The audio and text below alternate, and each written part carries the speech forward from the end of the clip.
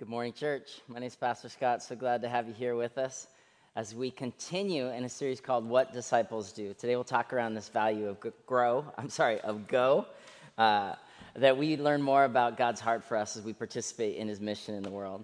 It's also a special day. It's our 7th birthday. We launched 7 years ago today, so I'm profoundly grateful for those of you new to the church that continue to allow us to be a light in this community. And especially grateful this morning for the dozens of you that have created this church from the very beginning through many, many hours of labor for this church, its children, its facilities. We wouldn't be here without you. So let's pray and hear from the Lord this morning. Father God, thank you so much for the gift of your scripture. We pray now, Lord, that as we open the scriptures, that you would open our hearts, that you would teach us and lead us and move us into disciples that are going into new relationships, Lord, into new places that were formerly hopeless. Lord, into all the world you tell us, even into our neighborhood, into our jobs. May you embody us so that as we step out in faith, you may shine your light into this world. We love you, Jesus. Thank you for loving us. And all God's people said, amen.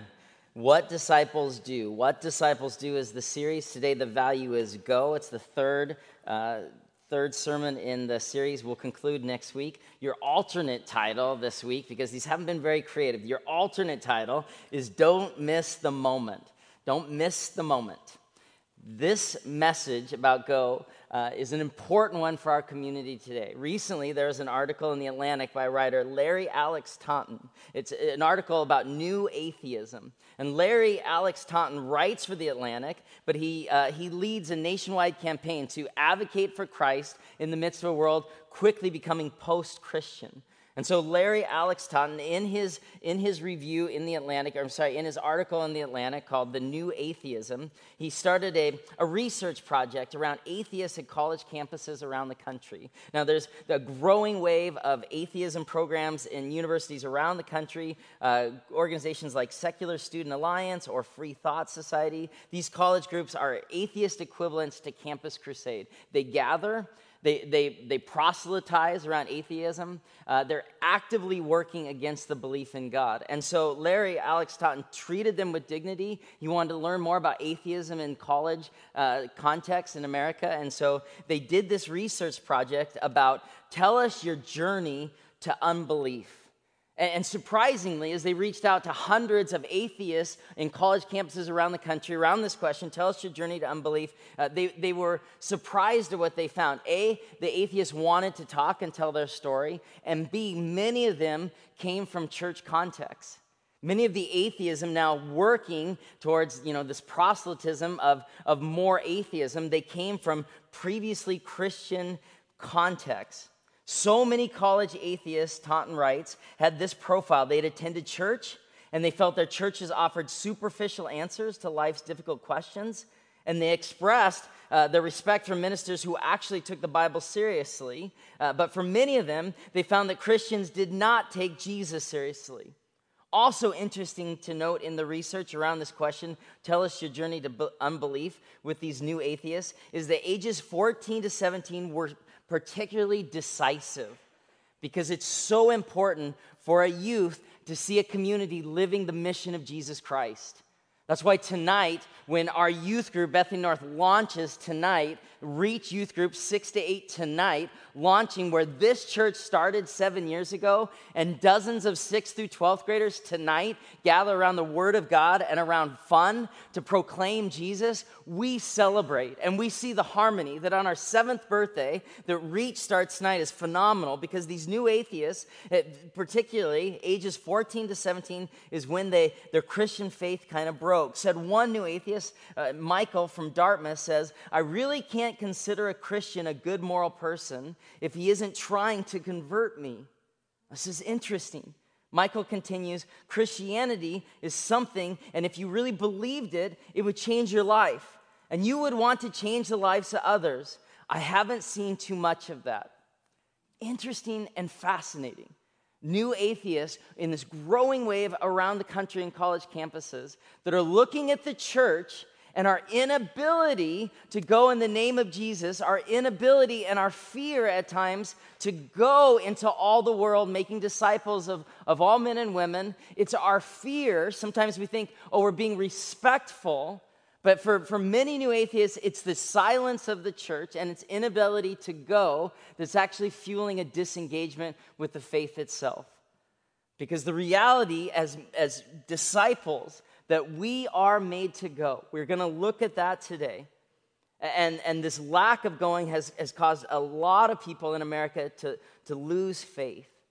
And so the reality this morning is Jesus' disciples are called to go. And this morning, I've got just some primary values. I want to celebrate. I want to educate. I want to inspire us to think all of us in the room are called on this mission of go into all the world, making disciples of all people. We're all disciple makers. We're all on a mission of go. And many of us are in the room are already doing. So this will be an encouragement to continue your work outside the church, to continue your work inside the church. And some of you this morning may be inspired. It's time. It's time for me to not miss the moment and step into service for God in this world. And so today, as we kind of come around this third value, real disciples gather. Church matters. We miss you when you're not here. It was the first thing we taught in this series. We need each other. Secondly, real disciples grow in relationship. And so when we grow, it means we need something outside of Sunday to fuel my faith. A Bible study, a primary Christian relationship, a connect group, something. And then today, real disciples go, that they actively speak Jesus' name into every context that we walk. And we volunteer with our time and our tithes and our treasures. And so our big idea this morning, today we're going to learn about this third value of growing disciples, and a value we called go. As God's people, we are made by God in order to do good works to bring God the glory. This is the message from Ephesians 2. Let's look at the first point of our outline. Everybody's on the mission. This is from Ephesians 2. You just heard it read for you. Everybody's on the mission. And it's interesting to study the words of Jesus that in each of the four Gospels, Jesus has a command for his disciples, go. Go. Matthew 28 says, go into all the world, making disciples as you go. It's an imperative in the Greek language that we go into the world. It's not even a question. Jesus says, if you're my people, you go. This is what it looks like. Mark has it a little bit differently. Step out and preach God to all of creation. This is who you are, and so this is what we need to do. Continue to step out, to go, to see our life lived where I'm speaking about Jesus. Yeah, I work at Amazon, or I'm at home in this season with my kids, or I'm taking care of an elderly parent, but every day I take on a mantle that my job is to start with this. This is who I am. We've been created to join God on a mission of telling others about him. We've been created by God to be on a mission. So let's start with our primary identity here. This is who you are. This is who you are. We are God's beloved people that were made in order for God to pour his glory into us. Ephesians 2, you just heard it. It's by grace you've been saved through faith. And this is not from yourself. It's a gift of God. That's the first part that we need to understand, that this is our identity, that this is who we are. And for many of us, we wake up in the morning and before the caffeine is even taken effect, we're taking our cues from somewhere other than God himself. We're checking into Fox News or CNN or Huffington Post, wherever is your source of truth in the world. We're logging into Facebook and Instagram. We're looking for connection. We're from the moment we wake up, we're bombarded that we're actually someone else's, and that our life must be lived in reaction to some other truth. Something happening in Korea or from our president or something in our culture. And from the moment many of us wake up, we're just, boom, we're in reaction mode. But if we actively believe the word of God is present in our lives, we need to take on this mantle, to put on this, kind of a robe around ourselves. I am created by God. For by his grace and mercy, he saved me. I need to be reminded of that to counteract the messages from society that I am someone else's, or my life might be lived in reaction to something else's. This happened very real time for me this week, where anxiety, all summer long, momentum, joy, just security. And in the last week, I've been feeling bombarded. Do you ever feel like that, where you're just feeling bombarded? Like where you're feeling stressed and anxious? And like literally, I won't even go into it, but I feel like I'm under attack. I feel like the world is trying to tell me I don't measure up, that my church doesn't measure up, that my gifts don't measure up. And I'm like, where did this even come from? And so I have a choice. I can react from there into more fear, more shame, more anxiety, or I can step into the mantle that I am the beloved of God. And so in the midst of feeling inadequate and feeling under attack, I'm just like, I don't know what to do. This doesn't feel good. I'm just going to read the scriptures. And then I didn't feel like it, because I actually never feel like it, but I ran around my neighborhood and I prayed. And I'm like, God, I don't know why I'm feeling so poorly. This isn't even helping in the moment, but I'm going to continue to take my cues from you because it doesn't make sense for me to take my cues from the world. And do you know what happens? We start to be anchored in the truth. Oh yeah, I am a child of God. This is who I am. I don't need to take my cues from this outsider that's trying to speak negativity in my life or this conflict. No, I need to take my cues from the great high king. This is the reality that we've been created to join God on a mission. This is who I am. And I will tell you, friends, as we get into this doing and going, and there's postcards, we need to stop, okay? We stop, because part of my job today, this is to inspire you to participation into God's great mission, including the work of this church.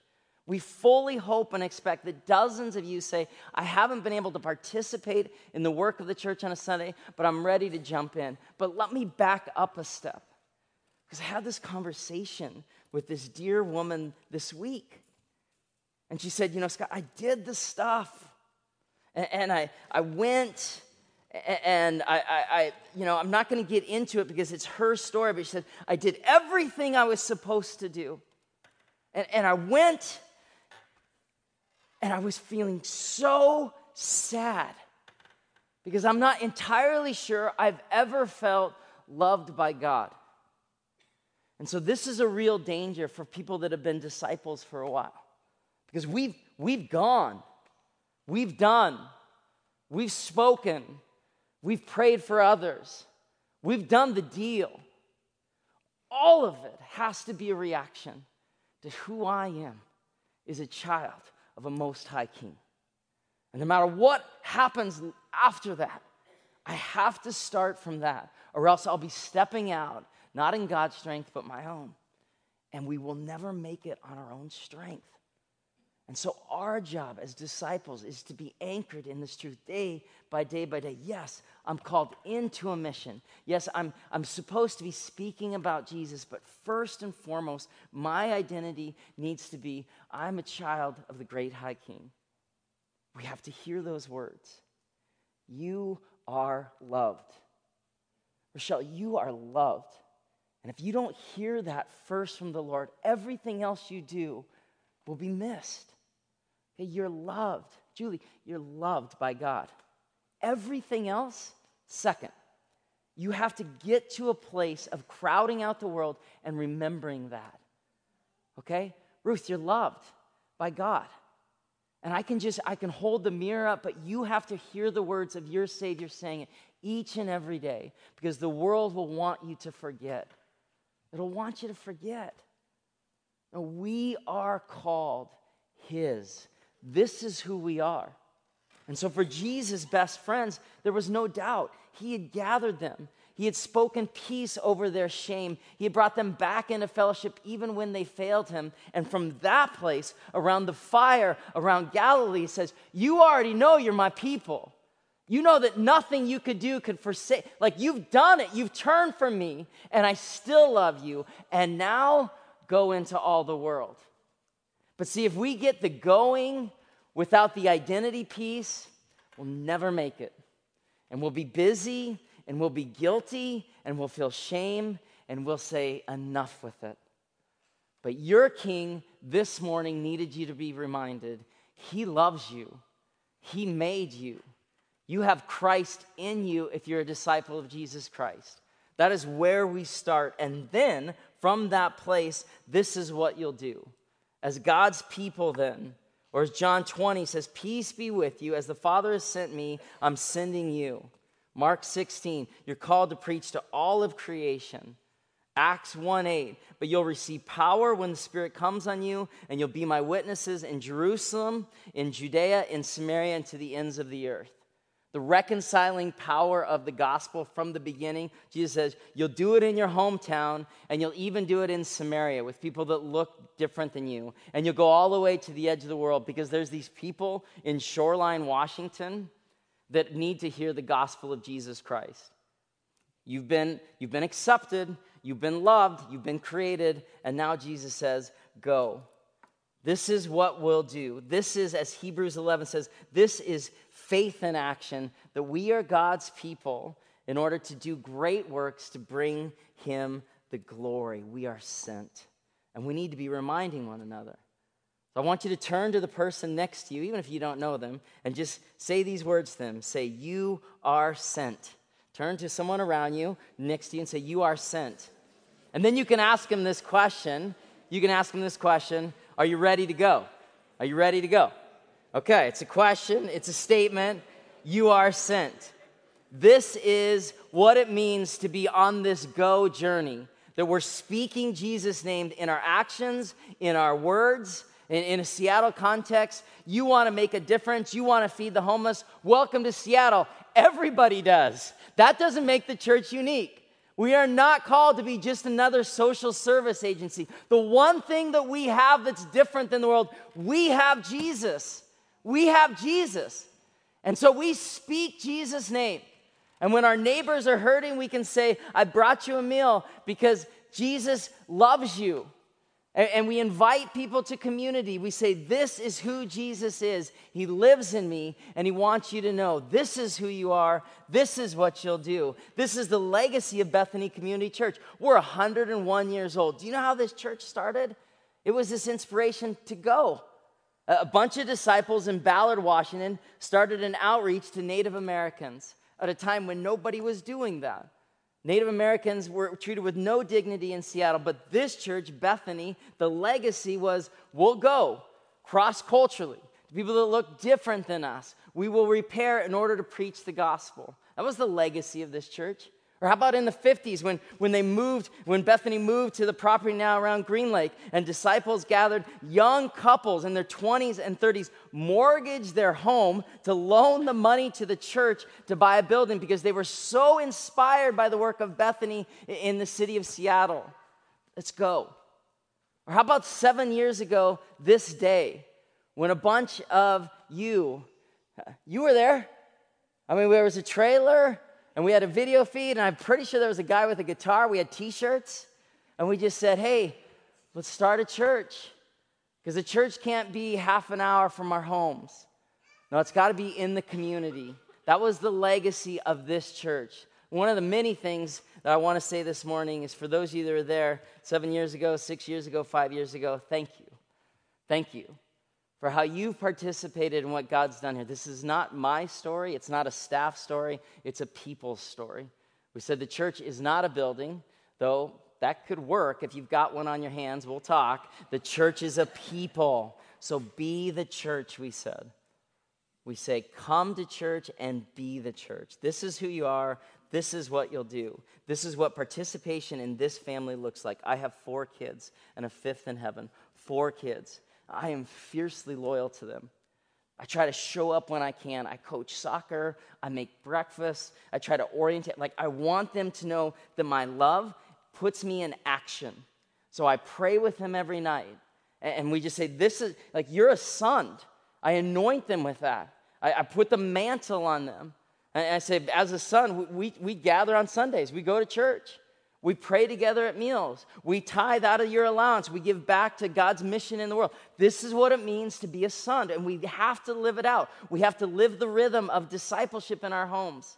And then I also say, you're a son. Now get to work. Like, hey, right? I mean, you're part of my family. So the other day, there's 4 kids. They're in the living room. They're watching TV or something. I'm doing the dishes, and I freak out. I'm like, stop. I'm not the maid here, all right? Like, no, you are part of this family. So come on in. You're going to do dishes. You're going to clean up the living room. You're going to put shoes away. We participate in the home because you're valued here. So the love is real. It's undeniable. Nothing they could do could remove their love from me, and yet I call them to participating. This is what the faith is. This is your identity. Now step into it and go into all the world, making disciples of all people. Let's look at the second point of our outline here. The second point is that the problem isn't that people don't want to hear. The problem is that people don't go. And this comes from Luke 2, verses 3. This is where Jesus speaks about the Lord of the harvest. Look at Luke 2. Luke 2 says this. I'm sorry, it's Luke 10. Luke 10, verses 2 and 3. Luke 10, the Lord appoints 72 others and sent them 2 by 2 to every town and place where he's about to go. And he told them, the harvest is plentiful, but the workers are few. Ask the Lord of the harvest, therefore, to send out workers into his harvest field.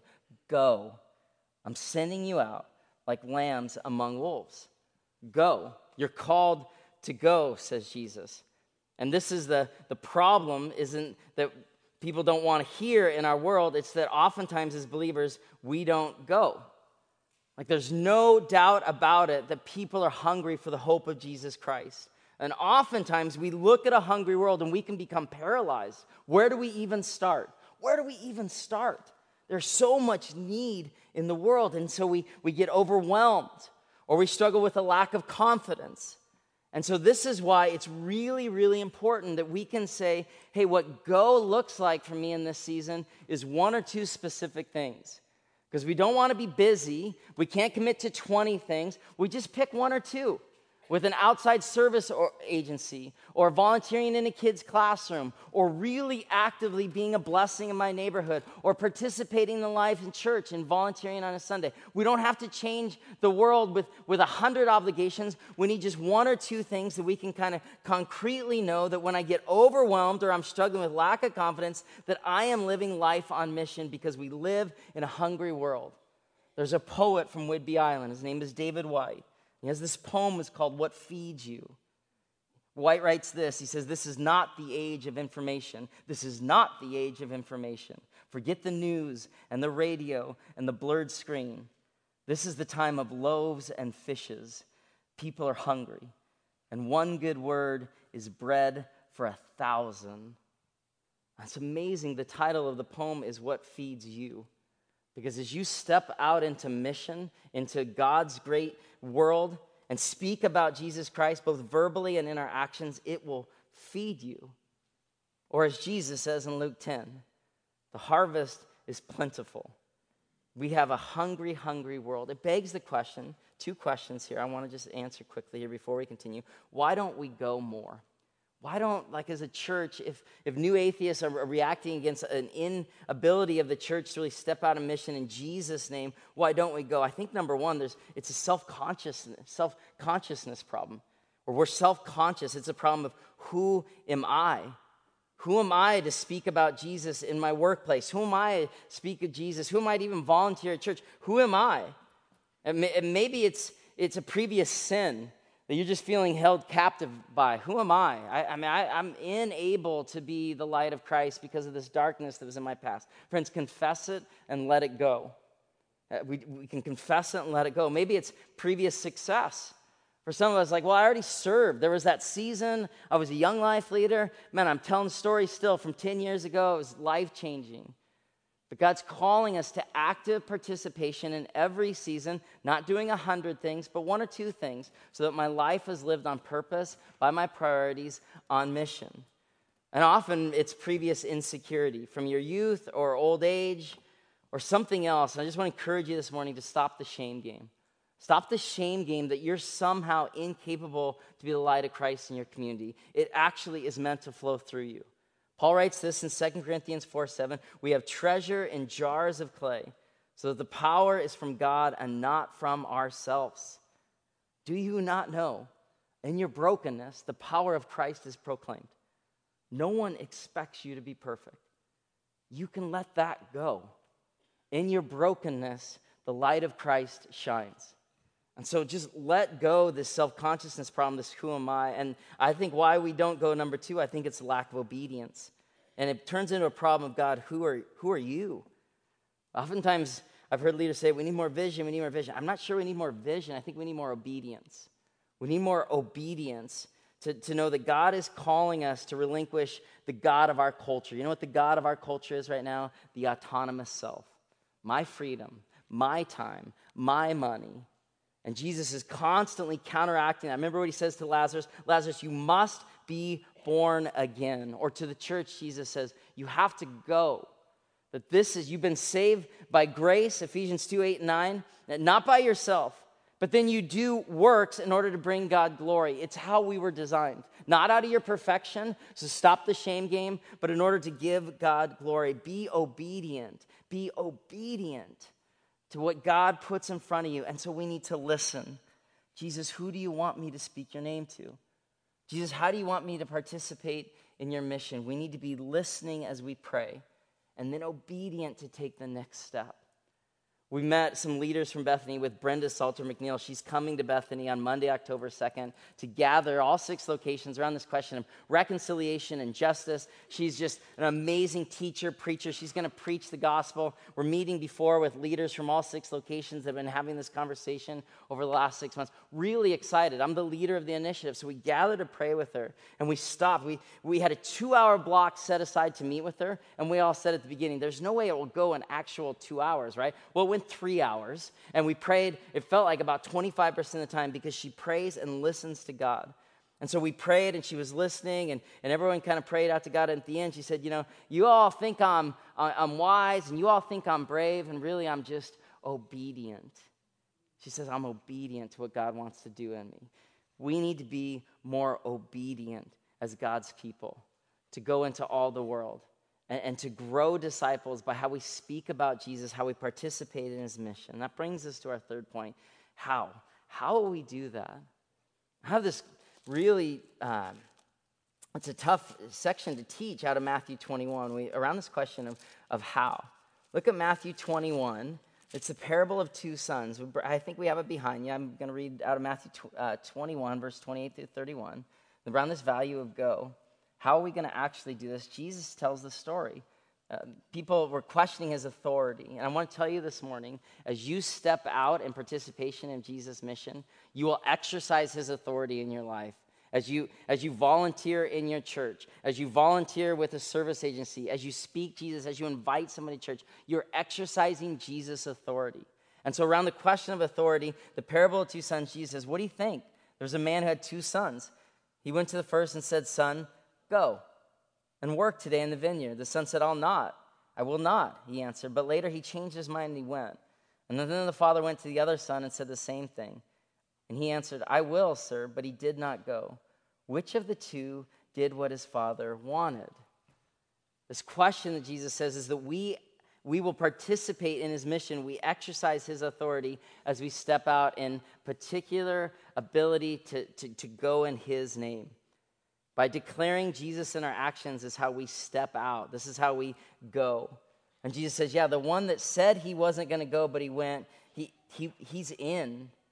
And so as we go, that we participate in his mission. And let's just be really honest, 7 years into a mobile church, it's not easy.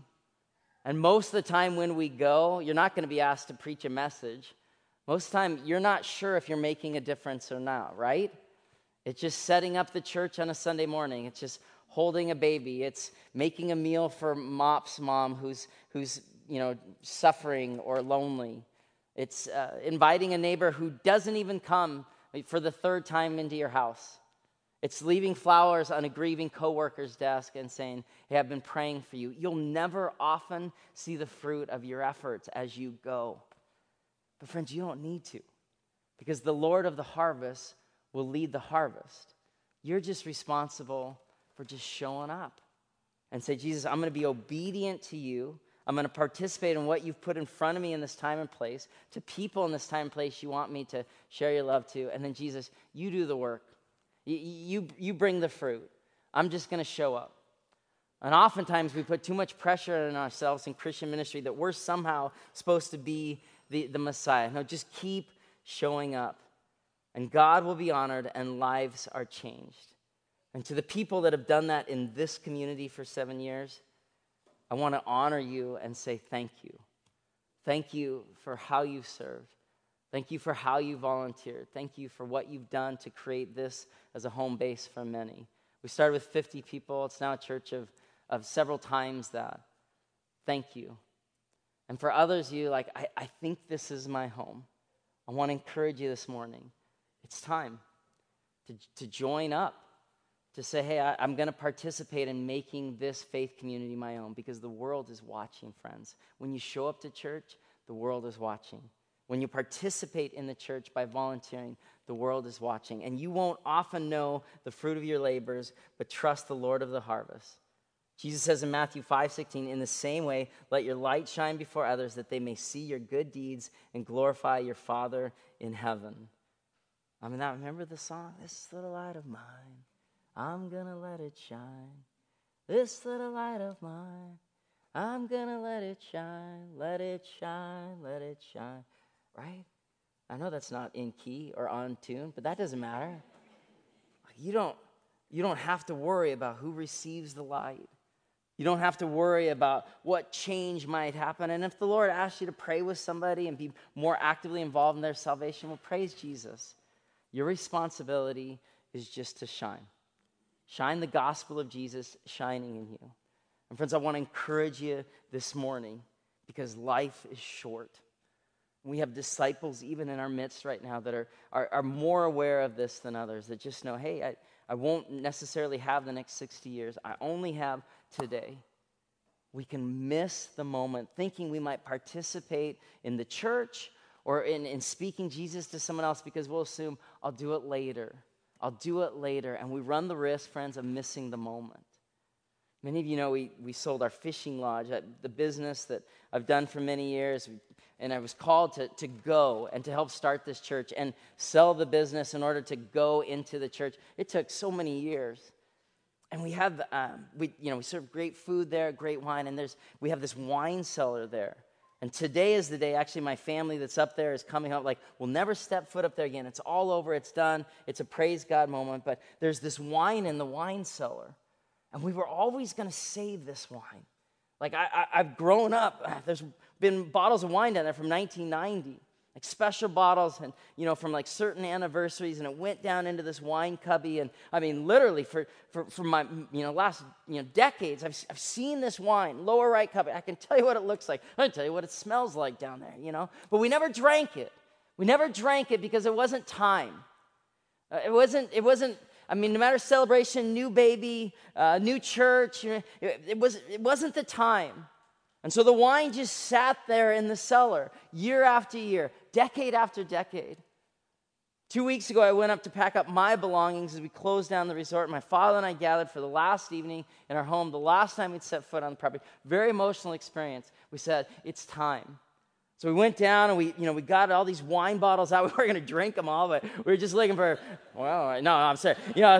We were just going to drink one, and we pulled all this wine out, cobwebs, and many of them, the labels had fallen off. Oh, this one's 30 years old. This one's 25 years old. And we started to pull them open one by one. That cork doesn't look right. That color's all off. We pour it, vinegar. We'll open the next one.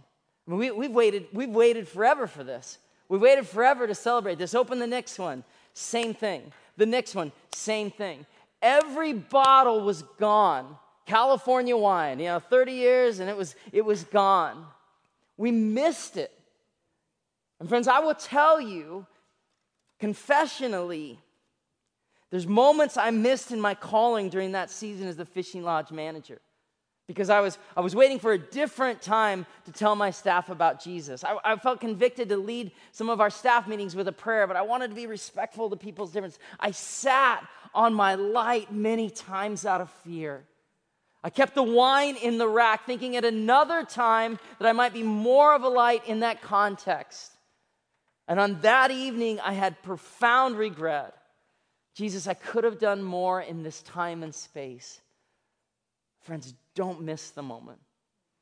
Don't believe that your life right now in this time and space, in your singleness, in your early kidness, in your elderliness, in whatever context you're in, don't believe that later on you'll be a blessing to others in the name of Jesus Christ. The time is now, and life is short, and every day is a gift, and we live in hungry, hungry times. So may you go, and may you know that Jesus is calling you to participate in his great mission in the world. And may you speak his name with boldness and confidence to hungry people around you. And may this be a church that lives this value of go. They believe this truth of Jesus, and so they live their life in active participation, going into all the world, making disciples of all people. Let me pray for us now. Father God, thank you so much for this reminder this morning from your scriptures that what disciples do is we go. And we thank you what that looks like in our outside organizations, our friends in Rwanda and Costa Rica and Nicaragua and Honduras that this church is actively partnering with. We thank you for the dozens of missionaries that are in the field even this morning that have taken this mantle and they're out there. May they not feel alone and discouraged. But Lord Jesus, would you remind us that we are the new missionary force, that every one of us in this room is called in this time, in this place, in this context, to be a blessing to others. Lord Jesus, may we go in your name and not wait for the next year or decade or some other time to come, that you're calling us even now to go. Would you remind us that we understand more of your love for us as we participate in your mission in this great world. Stir us up, Lord. Stir us up to participation. If that looks like participation on a Sunday morning, then praise Jesus. May they check the green card and step into volunteering 1 Sunday a month or 2 Sundays a month. Lord, if it looks like going into some other context, some other parachurch organization, as young life leaders, as tutors, as mentors, praise Jesus. Lord Jesus, would you anoint and disciple these men and women to be on a mission in your name? In your great name we pray. Amen. As we close in a song, we're going to take a moment to pray. I'm convicted that as a church that we do a lot of talking, but Jesus calls us to be people of prayer. And so we're going to take maybe an awkwardly long time, but 20, 30 seconds. We're just going to, in just a moment, we're just going to pray. We know that it's not a matter of who is called. We're all called. We know it's not a matter of if we're called. We're all disciples. We're all sent on a mission. As you pray this morning, I want you to ask 2 questions. Where am I called to exhibit Christ this season? Where am I called? Is it participating in this church on Sunday mornings? Is it some other opportunity Jesus has put in front of me? Where am I called right now? And secondly, I want you to be praying about whom are you being sent. And I'm going to ask with boldness this morning as you pray that the Lord Jesus would speak and you'd have the courage to obey.